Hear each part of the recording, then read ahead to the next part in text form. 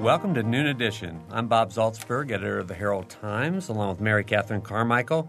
Today we're going to talk about animal welfare with two representatives of the Monroe County Humane Association, and we've got some other special guests with us in the studio.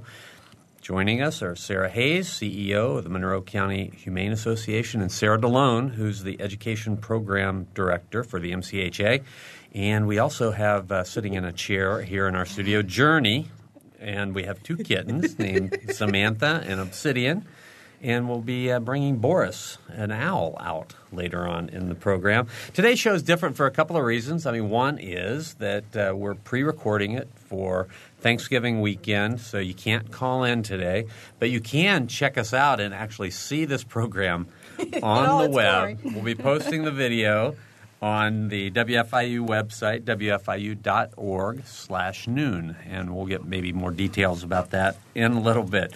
So it's a new experience for us and a new experience for Journey, who's getting a little restless, but not too much over there. But Sarah, thank you for being here with us today. Thanks for having us. This is now that we're doing a little bit of video, too. This is Sarah Hayes, Sarah DeLone. So why don't you introduce us to the animals? Tell us a little bit about the ones who are out first. Talk about Journey. All right. Well, Journey is an 8-year-old German Shepherd, and she is one of our first animal ambassadors that we've used at the Humane Association. She's been with me since I started in 2001 and does about 100 to 200 programs a year in the schools and around the community. She's also a registered Delta Society pet partner, which is a therapy animal group, part of our very important PAWS program. And as part of that volunteer work, she volunteers at Meadows Hospital and she volunteers at the Rise. Okay. So she likes to stay busy. In her spare time, she herds sheep and cows and In ducks. her spare time. In her spare time. Okay, so when you say she volunteers there, what does she do? She goes into facilities. She loves kids. So what she does is she also volunteers at the library. Mm-hmm. She goes into facilities and visits with kids who are either in residential situations or areas where they can't have pets of their own. Mm-hmm. Or at the library, she goes in and kids read to her as part of our Animal Reading Friends program. And she just has a special connection with kids and loves to be loved and loves to be cuddled. And she's very reliable and predictable, so she makes a really good kid dog. She's a special hit at our preschool programs because a lot of times preschoolers are a little shy around big dogs. Mm-hmm. And although she's a German Shepherd, she has a very good off switch. So with preschoolers, she just lies flat. And then we can talk about how to be gentle around dogs, how to respect animals. I think that's so important. So, and at times like that, do you take that opportunity to teach little ones how not to approach a dog? Absolutely. And to ask the owner first? Whenever we have a dog with us at any program, we go over the basic dog safety rules, when it is and is not appropriate to touch a dog, and also for slightly older kids, 4 to 10. Slightly older than the very young preschoolers. We have a great video that goes over a lot of those, and then we reinforce that with the hands-on interaction with the dogs. That's great. All right, so this may be a crushing blow to me, but is this Journey's first radio program?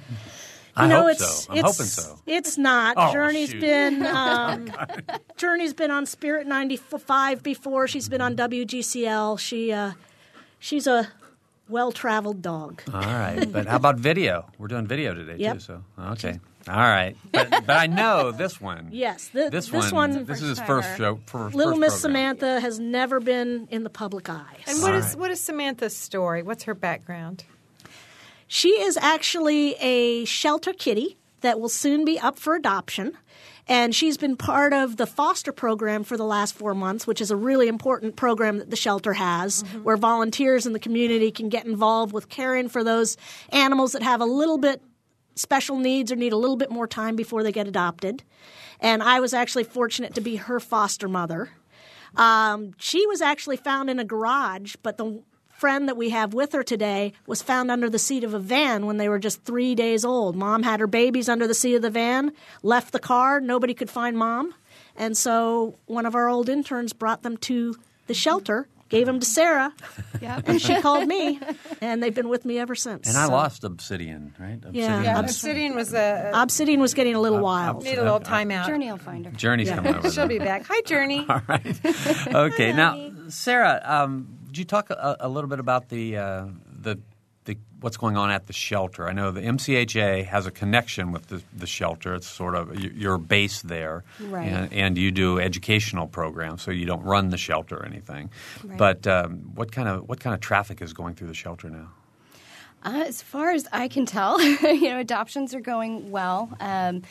There are obviously still a lot of issues with overpopulation and just general education about what it means to have an animal and lifelong commitments and training issues and things like that. But the shelter is doing quite well and is actually one of the model shelters in the state, in my opinion. I'm part of a new federation for the state that is an animal control and welfare organization. And we're really looking at the entire state and how we can elevate shelters and the animal welfare cause and all of that. And in my kind of travels and seeing what's going on, I mean, Bloomington really is a standout, really is sheltering-wise, animal control, ordinances, that type of thing. Because we have 29 counties in Indiana that have no animal control, no shelter, very few ordinances. So they're doing quite well. All right. We're going to talk to Journey a little bit more later, and we'll talk to Samantha and Obsidian a little bit more later, and we'll bring Boris out in a little bit. But I want to go back to Sarah Hayes, CEO of the Monroe County Humane Association, and ask about the different issues that you're involved with now. What are the key things? What are your key messages? The things that you really hope that people know about animal welfare?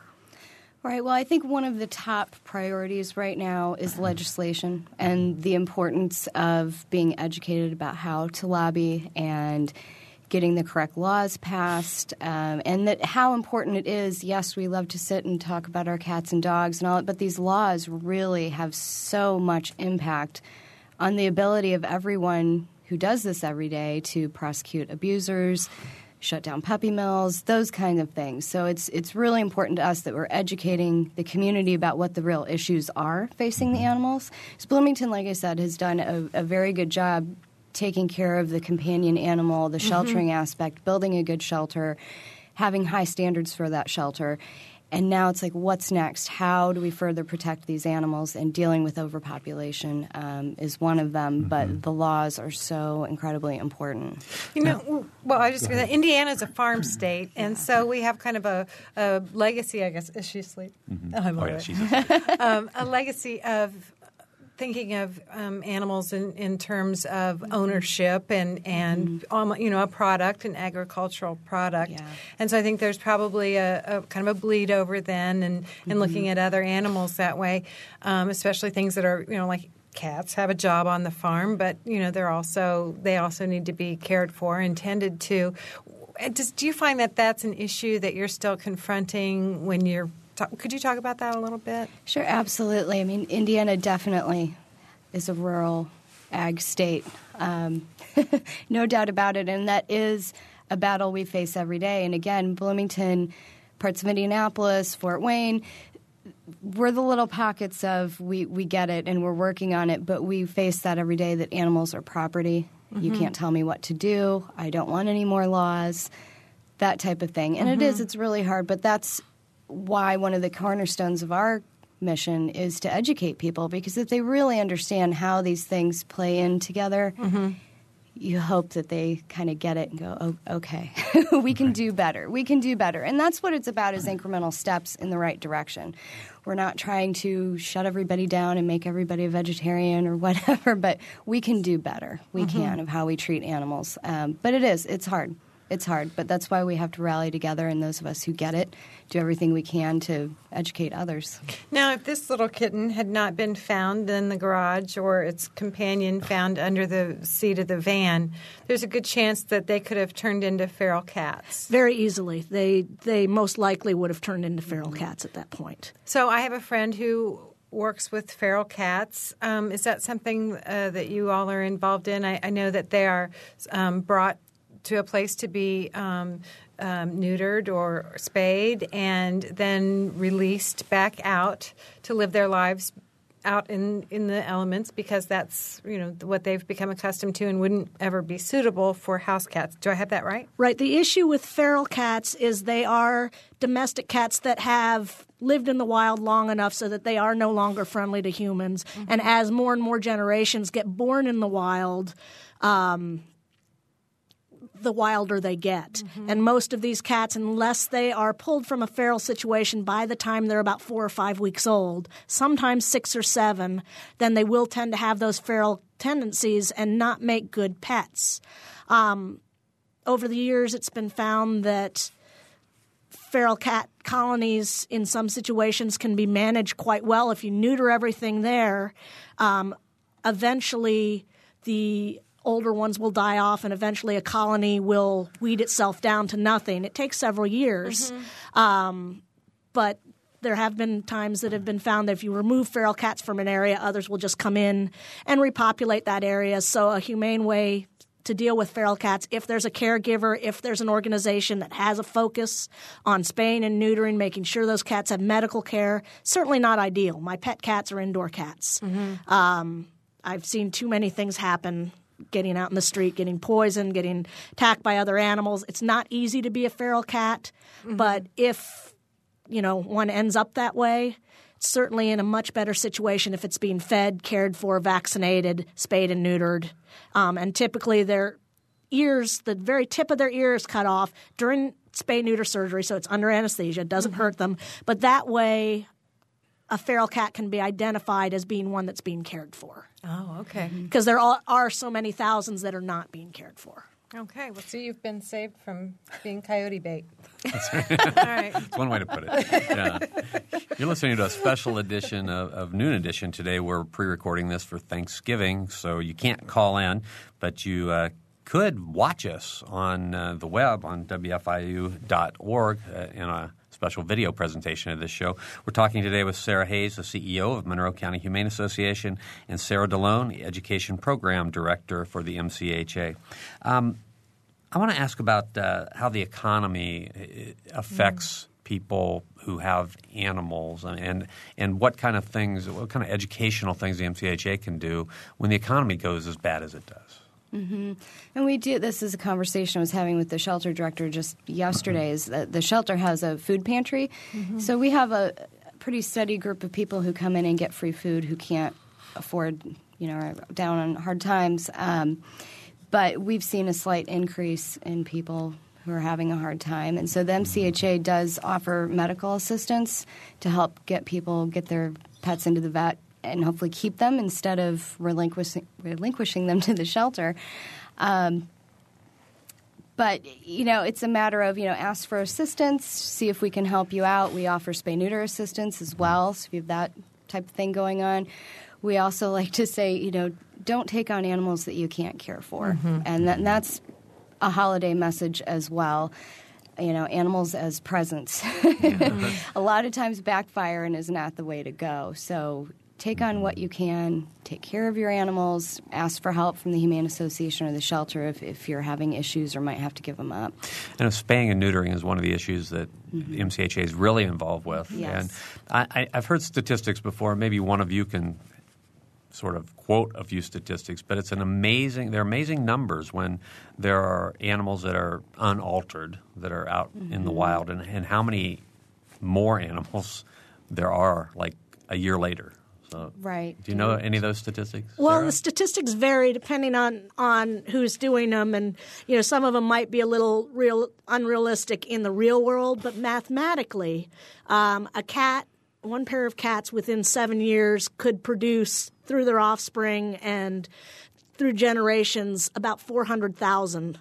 Ultimately, in 7 years. Now, in reality, that's not going to happen, but it gives you 200,000. Exactly. It gives you an idea of the rate of multiplication that could happen. Given you start out with 2, and they have 2 litters a year of 5 or 6 kittens, and it just kind of multiplies. And with dogs, the figure ends up to be more like 100,000, but it's still just a tremendous number of animals that can be produced. So whenever we can spay or neuter animals, that's going to be the key to reducing the number of animals coming in the shelter. Yeah, and that's why when you walk in the shelter, there are all the cages in the front office that have cats in them, and there are tons of them. Yep. I don't know how many they have out there. If Lori were here, I'm sure she could tell us exactly how many cats and dogs are out there. But usually the shelter has between 250 and 400 in the system at any one point in time. and at least 100 of those are in foster care. Yeah. Wow. So the spay-neuter voucher program, is that what? It's SNAP. SNAP? Yep. Yeah. Could you Yep. talk a little bit about how that works? Sure. The Spay-Neuter Assistance Program is for low-income individuals who cannot pay and need a little help getting their pets spayed or neutered. So people call into the MCHA and go through an application process so we can have a conversation with them as well. What is their animal situation? Because a lot of times once we start talking to them, we find out maybe they need more than one voucher. They've got a couple more animals. And so it gives us an opportunity to educate and really fix that problem that's going on. Because a lot of times people really mean well, and they're taking in stray animals, and they're afraid to ask for help or ask for more. So they go through the application process, and we award them vouchers that are good at a lot of the vets in town, and it reduces the cost of spaying and neutering. We also have a couple kind of spin-offs from that are directly addressing some of the reasons we have so many animals at the shelter. One would be the litter relinquishment program. We do have a good number of people who regularly come to the shelter giving up litters of puppies and kittens. This is common. This is very common, and this goes back to the animals as property, the ag state, that kind of mentality about it. They don't feel they should spay and neuter, or they think that it changes the animal's behavior, or in the male version, they don't want to do that to their male dog. Yet they keep having this problem of all of these puppies and kittens. And so if they come in and give up a litter, and they've kind of repeat offenders, as we call them, we will completely pay for the surgery of the parent animals. And a lot of times we've successfully been able to get people to do that, to stop that cycle. So that's been a good thing. Do you work with Pets Alive?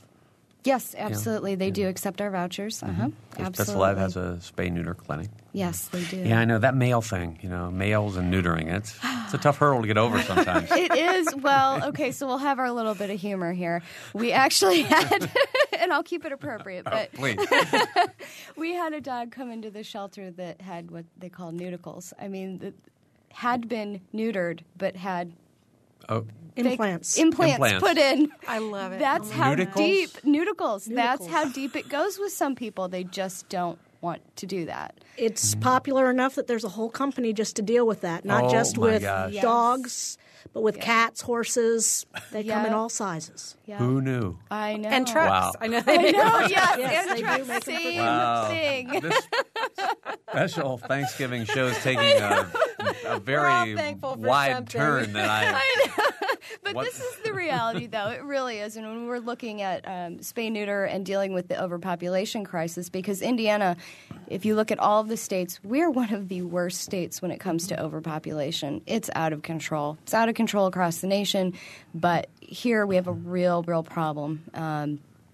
So we really have to look at the issues why and try to take down those barriers to get the numbers under control. Right. I know there are so many people who feel so strongly about animals and animal welfare and good care for all animals. And so whenever I talk to somebody who works with this, day in and day out, and I know you see the good, the bad, and the ugly, what keeps you going through that door every day? You probably couldn't stop me if you tried. I don't know. It's motivation to work harder and to do more, and because you realize without groups like us and all the other people who love animals, they have nowhere else to turn.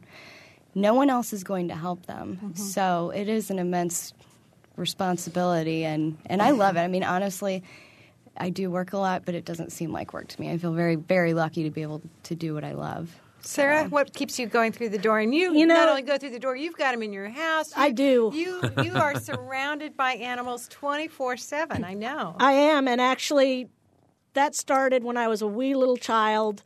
My kindergarten teacher on my report card from kindergarten noted that I was going to work with animals when I grew up. Oh, my God. So everybody's always known that I would work with animals. I've always had a connection. But what I love about my job, going out in the community, talking to people, teaching kids about animal welfare, is seeing the excitement, seeing their eyes light up when they see the animals, hearing their stories, but then meeting them later at the grocery store, meeting them, seeing their parents later and hearing, oh, my child told me this, or this, or somebody calling the spay-neuter assistant line because their child heard at school that they could get help. or, having kids come in and instead of asking for birthday gifts for themselves, they ask for birthday gifts for the shelter animals. And that happens regularly, that kids will take their entire birthday or Christmas or holiday gift supply and give it all to the shelter. So just seeing that kind of community spirit is just wonderful. I have to say, for those radio listeners who haven't or who won't see this online, Sarah's much better at talking with a cat in her hands than I was. That's the same cat that escaped from me earlier. But very good. My cat's asleep. Yeah. Well, we're talking with Sarah Hayes, CEO of Monroe County Humane Association, and Sarah DeLone, Education Program Director for MCHA. Again, it's a special pre-recorded program for the Thanksgiving weekend, so you can't call us. But you will have the opportunity to see this show on the WFIU website, wfiu.org/noon. I was kind of focused on my kitty a little earlier, so if we've covered this exactly, please let me know. But I wonder if it would be helpful to kind of delineate the lines of responsibilities between your organization and the shelter itself. Absolutely. We haven't discussed that, and it's always good to do that. I think I was in the kitten zen zone there for a little while, so go ahead. Absolutely. Well, I should say, the MCHA is, 52 years old now? And in the beginning, it was a group of community folks who cared about animals. And 50-some years ago, we were selling abandoned animals to research facilities, and the city didn't really have a shelter, and there were those kind of issues. And that's been the foundation of the MCHA, is being the voice for the animals and trying to progress to a better state for them. And along the years, the MCHA started the shelter, built several additions to the shelter. We had shared staff. The city over time got more and more involved until about 6 years ago, I think.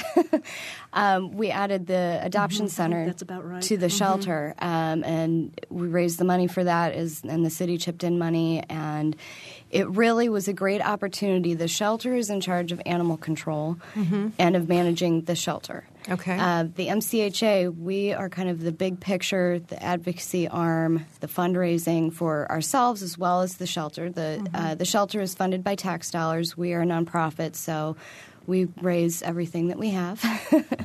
But we really are the animal welfare, the voice for the animals. And like I said, my view is really how can we strategically address these issues so we can continually progress? Because we are in a better spot than most in the state right now, but there's still so much more that needs to be done. So we create programs that really solve the problems. So the very colorful posters with photographs of all the pets, that's something that you produce that we see out in business places? Yeah. Okay. Our volunteers do that for the shelter. Yeah, those posters, we stop at those every time we pass. Oh, gosh. Yes, I have a cat right now as a result of one of those. Sweetie. There was not actually, Sweetie's our relative, but Maddie. Yeah, Maddie, it said, the caption under Maddie was, "I've been here a long time." Yeah. And my son saw that, and he said, well, we've got to go get that cat. Yeah, the posters are actually very effective. We track each week how many animals from the poster have been adopted that week, so we can let the volunteers know. There's a group of about 7 or 8 volunteers who take the pictures, print the posters, deliver them at 100 different locations in the community. So each week our office manager sends out a tally. 9 dogs and 4 cats were adopted from the poster this week. Do you keep percentages on that, or I don't think so. It's more of a casual thing. Yeah. As far as what's on the poster, it's kind of a weekly thing. Yeah. But advertising pays. Exactly. Yeah. And the shelter does keep statistics on their animals of where they're all going and how they came in and all of that. Yeah. One of the nice things, I think, one of the good policies is if the adoption doesn't work out, bring the animal back. Yes. Absolutely. And I think that's so important. And I think it probably makes people a little more willing to give it a try. And there's a lot of fear. It's bringing home another family member. So it's a big deal. It's a big commitment. Yeah. We need to start talking more about dogs because Journey's fallen asleep. Right. We bored her. She says, you got me out for this? You just joined us. We're talking with Sarah Hayes and Sarah DeLone from the Monroe County Humane Association. But we also have Journey, the German Shepherd, in the studio with us today. And we have 2 kittens. Obsidian, who is walking around on the table and has just been drinking some water. And we also have Samantha that Mary Catherine just is holding in her arms. Some might say hogging. That's right. You can't join us today because this is a pre-recorded program for the holiday weekend. I want to talk about – there's many very serious issues in animal welfare, and you mentioned a couple before, but let's talk about issues of puppy mills. Yes. That I know is one issue that you've been very interested in and working on. Yes, absolutely. Puppy mills are absolutely one of the biggest mass cruelties to animals that there is, and it's been going on forever. The Midwest is kind of the hotbed for it, and it needs to stop, and it's cruel and it's inhumane, and the current laws aren't strong enough to stop it, and there's a whole chain of responsibilities there that are falling through the cracks. Mm-hmm. And why? I mean, as you say, this has been going on a long time, and so you would think, gosh, can't we legislate our way out of this, and then give the appropriate people the tools they need to enforce this? What's the holdup? What's the problem? Well, before you do that, could I just ask for a definition? But define puppy mill? What would constitute a puppy mill versus somebody who may be a small breeder? Accurate. Well, a puppy mill would be a large-scale commercial breeding facility. Mm-hmm. That's the best way that legislatively we would define it.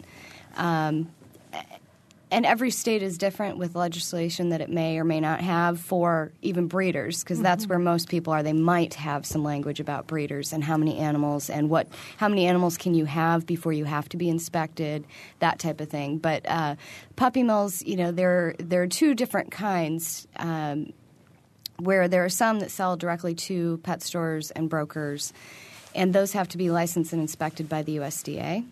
And then there are those that are just selling to the general public or over the internet. And currently, if they're doing that, they do not have to be inspected.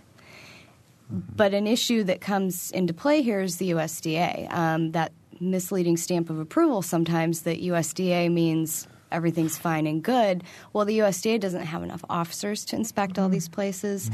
There needs to be more, public outcry that the standards need to be upheld.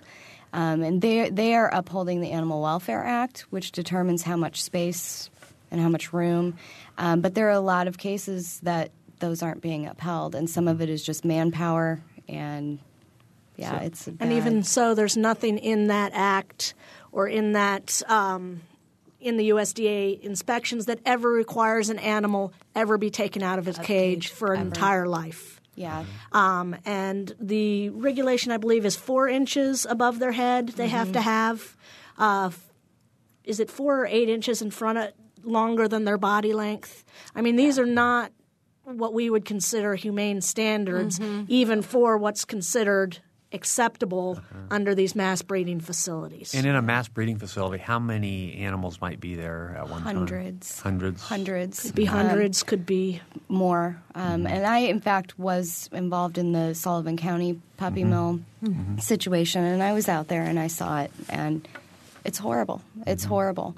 And that one we've been digging into, as have other groups, to find out that lots and lots of people have known about this woman and have reported her with things that would make her have to be licensed, to qualify to have to be licensed, and it's gone nowhere.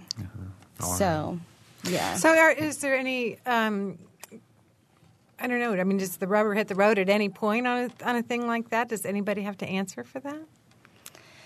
That's what we're working on. That's what we're working on, trying to make people accountable for it and changing. That's what I was looking for. Yeah, and changing the legislation. I mean, that's going to be the ultimate answer. So the more people that are educated about the issues, the better, and the more that are willing to speak up. And we need people from all over the state and all over the country, because there are national bills and there are state bills.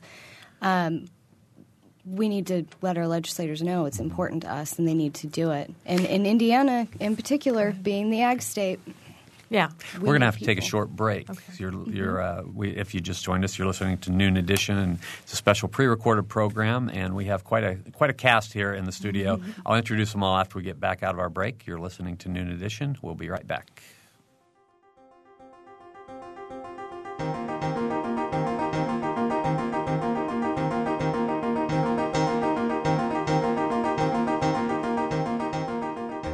You're listening to Noon Edition on member-supported WFIU.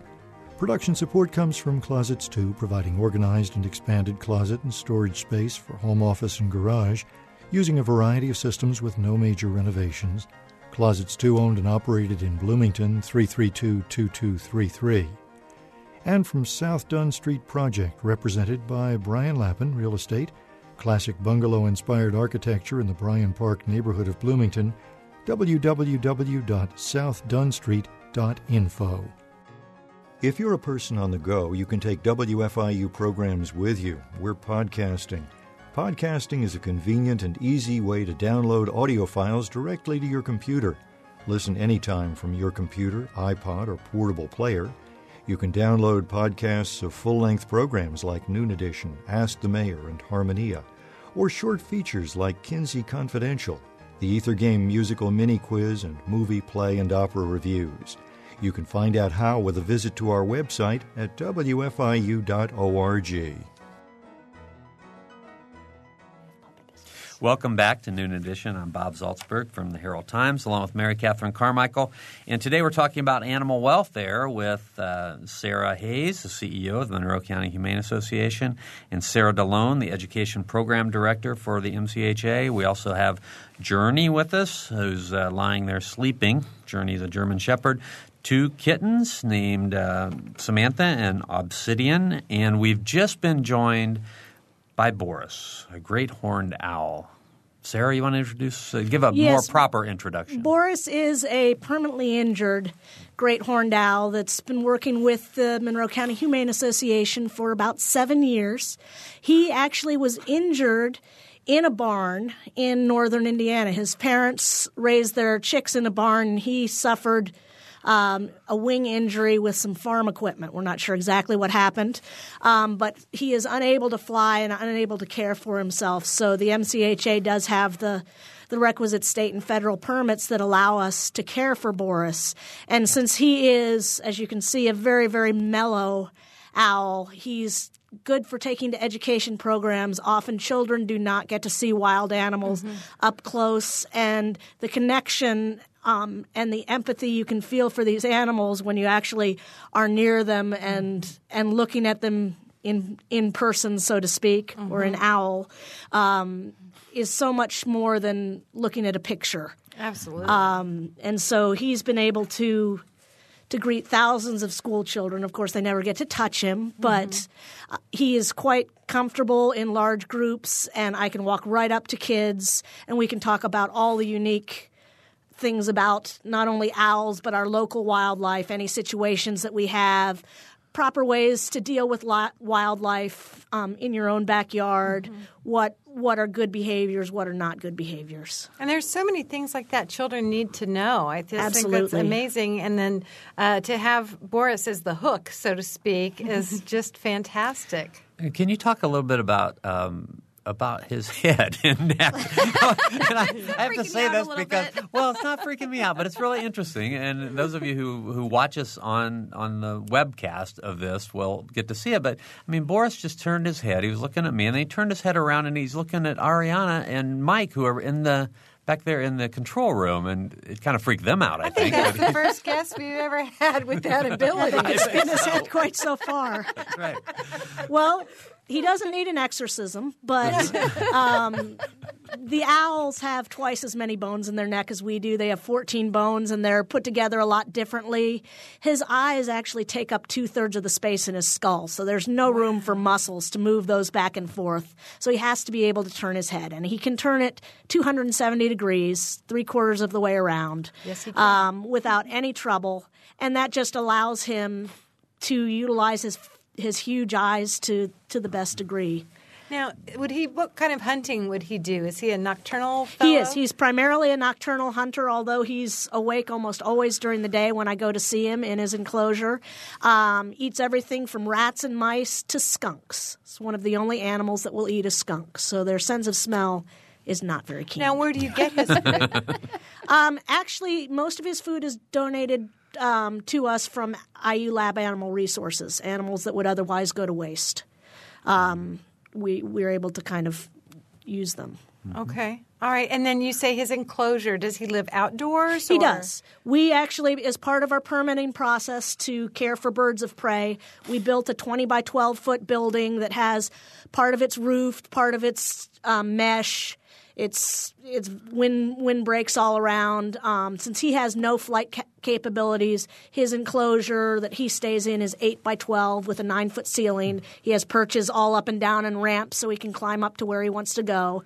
And then the other bird we care for has a larger area since she is partially flighted. Mm-hmm. Okay, now he just really looked kind of longingly at this kitten. Well, Boris is pretty well fed, so okay, right. I don't think Samantha has a lot to worry about. All right, well, I think, and he's just kind of looking, I guess. He's yep, just he curious. He checks out everything. All right, okay. Well, you're listening to Noon Edition, and this is a special Noon Edition, so you can watch what we're talking about on the WFIU website, wfiu.org/noon, if you want to check out what you've been listening to today. It'll be posted pretty soon. I'm not sure exactly when, probably maybe tonight. I have to ask a little more about Boris and his diet because I think this is so interesting. Do you feed him live food? Does he choose? Does he prefer it that way? We actually get all our food frozen, and he does eat. Where are you going, Boris? He does eat whole animal food, so we feed him mice and rats. Okay. And typically he'll eat about 3 mice or half a rat a day. Okay. That is his I got preferred a 1 rat diet. limit myself. Yeah, that's great. He's just stunningly beautiful, though. He is. Is he the largest native He's the owl? largest owl that we have in the Bloomington area all year round, and they're actually doing quite well in Bloomington. The great horned owl has such a diverse food source that they don't have any problem with whatsoever. And we've actually heard other owls hooting right outside his enclosure. So he does get to interact somewhat with the other wild owls that are in the area. He's definitely not a pet. He's definitely a wild animal and knows it. Wow, that's amazing. So you said, I know you mentioned this number, but how many different visits to schools do you do with Usually Boris? between 150 and 200 a year, and it's very, very rare that we go to a program without an animal ambassador. It actually helps us a lot of times to get that foothold into the classroom. If we're bringing an animal, we can get in there and then we can express all our messages and get everything across. Whereas if we didn't have trained animal ambassadors, a lot of times somehow there wouldn't be room in the curriculum for us. But with the animals to help us get in the door, it makes a big difference. Yeah. Now, what do you tell? It helped you get on Noon Edition today. There you go. We also provide all the schools with free programming because we don't want it to be an elite thing. We want any school and any classroom to be able to have humane education programming. So with our donors, they make it so that we can offer those programs for free. And how many different ambassadors do you have? Animal ambassadors? We have 2 birds of prey, 2 snakes, 2 rats, a ferret, 2 dogs, a bunny, and generally foster kittens when I have them go on programs. And we have 1 cat that goes on programs occasionally, but he's kind of outgrown that. All right. And so when you take Boris into the classroom, what's the biggest question you get from the kids? They usually ask about his eyes. Okay. Or about his head turning. Those are, okay. you hit it right on the head. Right those there. are I those could are be in some of the big elementary ones. And then they do express the fact they do express that they would love to have him as a pet, which gives us a really good segue into why wild animals are not good pets, why we don't keep them as pets, that the only reason we have this bird is because he is injured, that I would much prefer him to be out in the wild. We make that very clear in all of our programs because we don't want our programs to encourage people to have inappropriate companions. Right. Now, do you send the children home or make available information on good pets and bad pets? Absolutely. It depends on the programs. We offer a wide variety of programs, and in a lot of them, we talk about which pets are good pets. And for the younger kids, we have one called What's Wild that talks about the difference between domestic and wild animals. That's very important. And we do have Kind News as Yes. well, which is a fantastic program where it's a $30 sponsorship or donation from someone, and that provides an entire classroom with these really great it's monthly? Yeah, monthly newsletters. It's a 4-page color newspaper. I've seen it come home. Yeah. We've received it at our house. Yeah. And it focuses on not just domestic animals, but people, animals, and the environment. Yep. And it's really, the kids seem to love it. We have about 100 classrooms participating. Get that every Well, and I know that Boris month. has made a big impact. Again, because I have an 11-year-old son, he's met Boris on more than one occasion through different involvements. And thank you for being so active and going so many places. And he does. He always has a story to tell me, or Mom, did you know? And I think that it has really piqued his interest in other kinds of birds. Learning about owls, who then got interested in hawks. So it's amazing the ripple effect that these animals that you take out, the ambassador animals, have. And we count on the kids to take that home and talk to their parents. And so when we talk about how all the shelter animals are spayed and neutered before they go home, and I'm always amazed at even the little kids, how many of them know what spay and neutering is, and that they just take it for granted that that's something that they need to do, and that wasn't always the case when we went out on programs. So you do feel like you're making progress along those lines. Oh, that's great. That's got to be heartening. Definitely. Well, we've got 10 or 12 minutes left in the program, and I want to remind our listeners that this is a pre-recorded program, so you can't call us with your questions and your comments, but you can watch this show on WFIU.org/noon, because we're doing a special Thanksgiving weekend version, and we're webcasting it, so you'll be able to see the show. Can we talk about the adoption process just a little tiny bit? Sure, if you want to. Yeah, I think it's having been through the process, and you have too. Yes.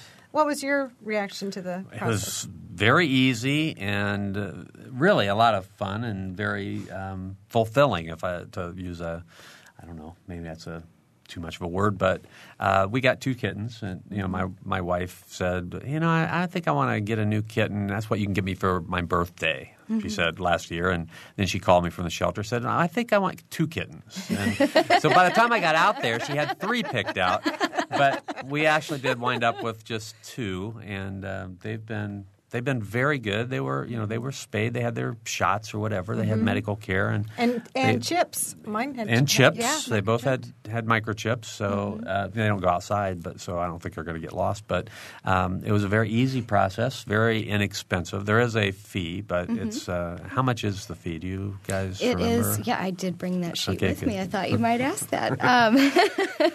Dogs and cats under 5 years old, it's $75. Dogs and cats 5 years and older, it's $55. And November is actually Adopt a Senior Pet Month, so the dogs and cats that are over 5 years old, it's half-price adoptions for them. And that does include all of their shots, deworming, their heartworm tested, microchip, and they're spayed and neutered. So, and all of that typically would cost about $200 to $250 at a vet. That's a great point. Thank you for telling us. When you get a free animal in the paper, you still have to go out, get it spayed, neutered, get all its shots, and it's actually going to end up costing more than a shelter animal.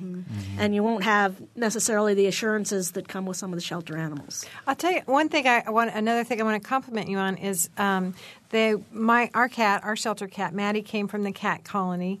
And so I spent several hours there just kind of greeting and getting to know all of the cats and spending time with Maddie, trying to figure out, what's this cat's personality going to be like? And it was really nice to have that opportunity, and no one rushed me. And then, I picked our son up from school and brought him, and so we all had a chance to spend a little time together before bringing this new family member home. And I just think that that's such a great opportunity for people, and I would urge all of them, anybody considering adopting a pet, go ahead and spend a little time with that animal, and you make it so easy because you have the facilities now to do that. So that's what the adoption center's all about. It's a good thing, or not. I mean, we spent about 5 minutes, and you were sold. We were gone.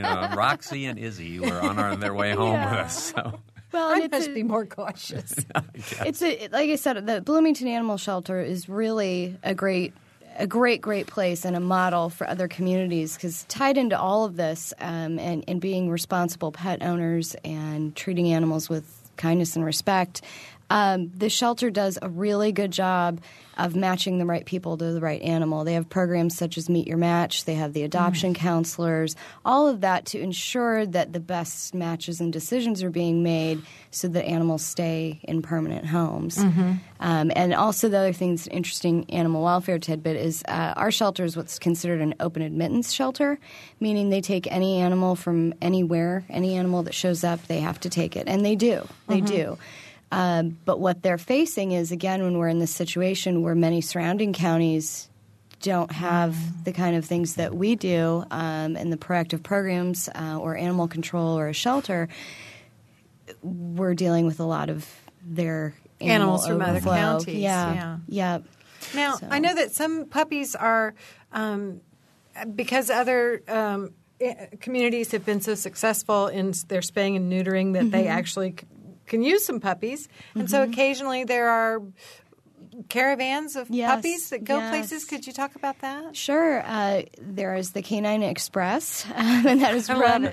That is run by Kathy Egan, who is a wonderful, wonderful woman who started this whole program. And they arrange volunteers and kind of a caravan, and they take animals from various shelters throughout Indiana, mostly southern Indiana, and head out east where they've been more successful with better legislation, spay-neuter laws, that type of thing. And they get placed into shelters that they get adopted very quickly. And they make this trek about once a month.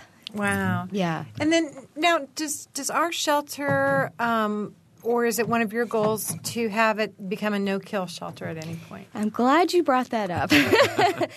The no-kill debate, and it's a debate. The term no-kill can be very misleading. We realistically, and everybody should look at it as everyone absolutely wants to be no-kill, but realistically, if we could say low-kill, that would maybe be a more realistic way of putting it, because there are situations where an animal behavior is a problem. You know, they're so aggressive they could bite someone. You know, there are those situations or extreme illnesses that can't be treated where it's more humane to put them down. Sure. And what comes in play and what's going on with this debate is a lot of people who maybe don't understand all of the facets of this say, I'm going to be a no-kill shelter. Well, that's great, and everybody wants to be no-kill, but there's so many animals in Indiana right now that one can be no-kill, but that means doors close when they're full. Where do the rest of the animals go? Well, right now they come to the City of Bloomington Animal Shelter.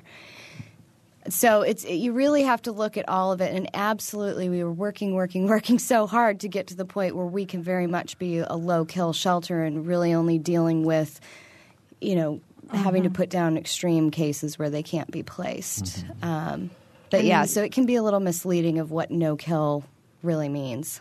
Exactly. We hope to eventually get to a point where we're no kill of adoptable animals. And, you're always, no matter what situation you run into, you're always going to run into some animals that could be a public safety hazard that are not adoptable for one reason or another. And it would actually be very irresponsible of the shelter to let those animals go out into the community. So that's one of the things. But, we still have a ways to go, and that's what we're working all together and doing work across the state and across the nation to try to get to the point where all shelters can be no kill of adoptable animals.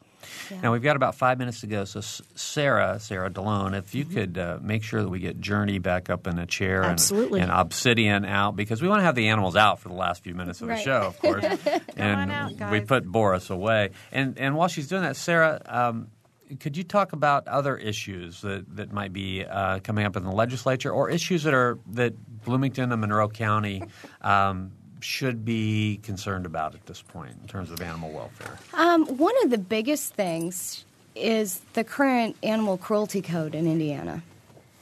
There's not enough in it to be able to charge people who actually are abusing, neglecting animals. It's causing a lot of problems. That is probably one of the biggest things that we can do going forward, is lobbying to have that changed. Because I have so many people, these horrible situations happen, or someone's abusing or neglecting an animal. Officers have done their work and documented everything and followed the proper procedure, and they don't make it through court. Cases get dropped, they're not prosecuted, or if they do get prosecuted, it's a slap on the wrist.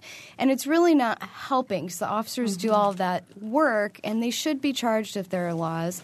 But with the holes in the neglect code right now, the puppy mill in Sullivan County is a perfect example where just on cruelty and neglect, we should have been able to stop that because it is cruel and inhumane, and there were dogs suffering from all kinds of neglect and abuse issues, frankly.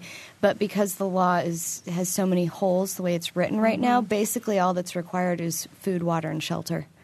And really, to do effective lobbying, you need somebody who's in the State House on a regular basis, and that you have to pay somebody to do that. So does the State Humane Association, I want to make sure I get this right because I always do you have someone that you have at the State House helping you with these issues? Actually, we're very lucky. The Humane Society of the United States has been working on placing people in each state. And so there's a state director for Indiana, and her name is Ann Sterling, and she actually lives here in Bloomington. So we're very lucky because that is the main goal of her job. So she's up doing that, and we do everything we can to pass that on to our constituents, to educate them, and then get them calling their legislators. So we do have a person that we're working with, and it's great because that's really where we're going to most effectively and quickly change things for the animals. Okay, 2 minutes to go. We haven't let Journey speak yet. No, Journey has. Well, Journey needs to say something. Yeah. Do you have something to add, Journey? Yeah. Speak. Well, while he's thinking about what he wants to say, while Journey's thinking about what to say, Sarah. He says, "I want that treat." Sarah, what's your holiday wish from Bloomington? What could Bloomington give you for a holiday gift? Not you personally. No. Adopting an animal would be one. Donations to the Humane Association are always needed. Economy is tough. So much is happening in animal welfare, and we do feel the pinch. So giving what you can to us financially always helps. But, people taking care of their animals and educating other people about taking care of their animals and being humane and compassionate, I mean, that's the best thing that any of us can do. Any fundraisers coming up? We are in the middle of a Humane Holiday Fund Drive, so people can visit our website, which is monroehumane.org, and make donations that way. There's also the Pet Supply Drive. And in our efforts of supporting the shelter, we collect donations of needed supplies and food from the community. So that's always needed to keep the shelter animals taken care of and happy. Do you have a list of things that are needed on your website? Absolutely. Okay. Oh, yes, All right. we do. We'll have to go to that website because we are out of time. And I want to thank Sarah Hayes and Sarah DeLone for being here. And I want to thank Journey and Boris and Samantha and Obsidian. And if you've heard the program, you can check it out on wfiu.org/noon and see what we've been doing today. With these cute so for Mary Catherine Carmichael, producer Ariana Prothero, and engineer Mike Pashkash, I'm Bob Zaltzberg. Thanks for listening.